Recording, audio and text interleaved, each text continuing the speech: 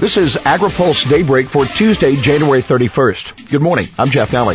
White House spokesman Sean Spicer is calling a new executive order the most significant action against overregulation since 1981.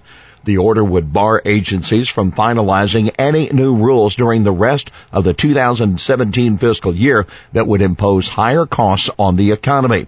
In the future, starting with fiscal 18, the executive order requires the Office of Management and Budget to assign regulatory cost caps on each agency with an exemption for new rules that are required by law. An administration official who talked on Background to reporters says the new process will ensure that the costs of new rules are reduced by other deregulatory policies. And for every new regulatory action, there are 2 deregulatory actions taken out. Lawyers are still trying to figure out what that all means for the Farm Bill and many other issues, but there is an exemption that may cover rules necessary to implement a Farm Bill. The language seems to be exceedingly clear that regulations required by law will be exempt from the executive order. That's the word of David Graves of the lobbying firm McLeod, Watkinson & Miller.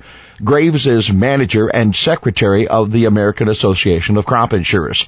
Another big regulation coming down the pike that could be affected is the GMO disclosure rule required by law enacted last year. U.S. dairies ask governors to help stop Canada from blocking U.S. milk. 17 U.S. dairy companies say Canada is on the verge of taking an anti-U.S. milk campaign nationwide, and they're asking state governors to help put a stop to it. We urge you to prepare to take direct action at the state level to underscore to Canada that deliberately and systematically damaging U.S. exports in this way will not be tolerated. The U.S. company said in a joint letter to governors in 25 states. Canada has been operating programs in Ontario that provide incentives for cheesemakers there to shun U.S. milk, and now those incentives are expected to go nationwide tomorrow, February 1st, U.S. companies said. The company said in the letter as well, quote, that Ontario program has already cost U.S. companies tens of millions of dollars in exports, thereby harming the dairy farmers, dairy plant employees, and rural communities that depend on the benefits those foreign sales bring. President Trump announces his Supreme Court nominee tonight. The White House will only say that it's a name from the list of the 21 he released during the campaign. Trump told a group of business representatives that his nominee would, quote, be extremely high respected, and I think you'll be very impressed with this person.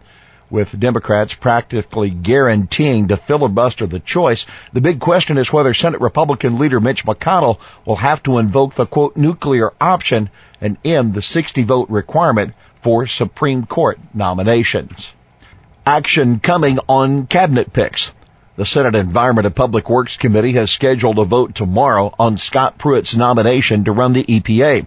The vote is likely to be party line, but Pruitt could get a handful of Democratic votes on the Senate floor.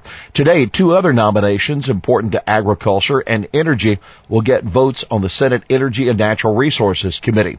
Ryan Zinke for Interior Secretary and Rick Perry to head the Energy Department. Trump puts another nail in the TPP coffin.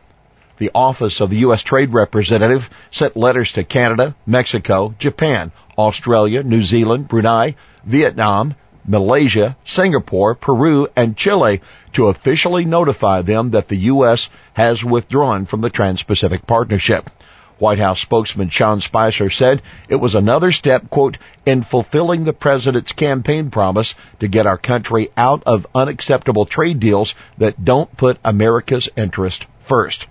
But most of U.S. agriculture groups were staunchly in favor of the trade pact that the American Farm Bureau Federation predicted would net farmers here an additional $4.4 billion annually.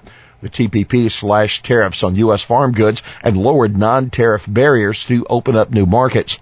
Spicer insisted that the Trump administration will continue to negotiate new, better trade agreements that will bring jobs back, increase American wages, and reduce our trade deficit. Dairy leader, harmonized GMO nutrition changes. President Trump's new leaders at the USDA and the FDA are going to face a multi-billion-dollar labeling issue as soon as they get to their desks. Food and beverage companies are facing a deadline to make changes to their nutrition facts labels by the middle of next year. But there is interest in the industry to delay that deadline until companies are required to also start disclosing GMO ingredients. Michael Dykes, the president and CEO of the International Dairy Foods Association, told AgriPulse that food industry groups will be reaching out to the White House to seek a delay in the labeling deadline. He said, we need to work together and we need to find a way to make these things happen about the same time. Dykes speaking in Orlando at the IDFA's annual Dairy Forum. Dykes says that the changes to the Nutrition Facts panel will cost some companies more than $30 million alone, and they don't want to have to rework their labels twice. Companies also say there are still unanswered questions about the new nutrition labeling requirements. AgriPulse gets makeover. The AgriPulse website has been completely overhauled. The first thing you're likely to notice is the new look, but it's also been designed to make more articles and video readily available, as well as improve access on mobile devices. Editor Sarah White says, with a growing number of our readers accessing our content on mobile devices, we wanted to make sure our top quality content worked on a wide variety of platforms. Plus, we wanted to update our brand image as well as the look and feel of our website experience. Our team has worked tirelessly over the last year to make this happen. Let us know what you think. Send feedback to Sarah at agripulse.com. Well, here's today's He Said It. Right now, I can't really say we're holding our breath because that's going to get fixed. We're taking short little breaths so we don't pass out. That's Dale Moore, Executive Director of Public Policy for the American Farm Bureau Federation, referring to President Trump's actions last week on trade policy.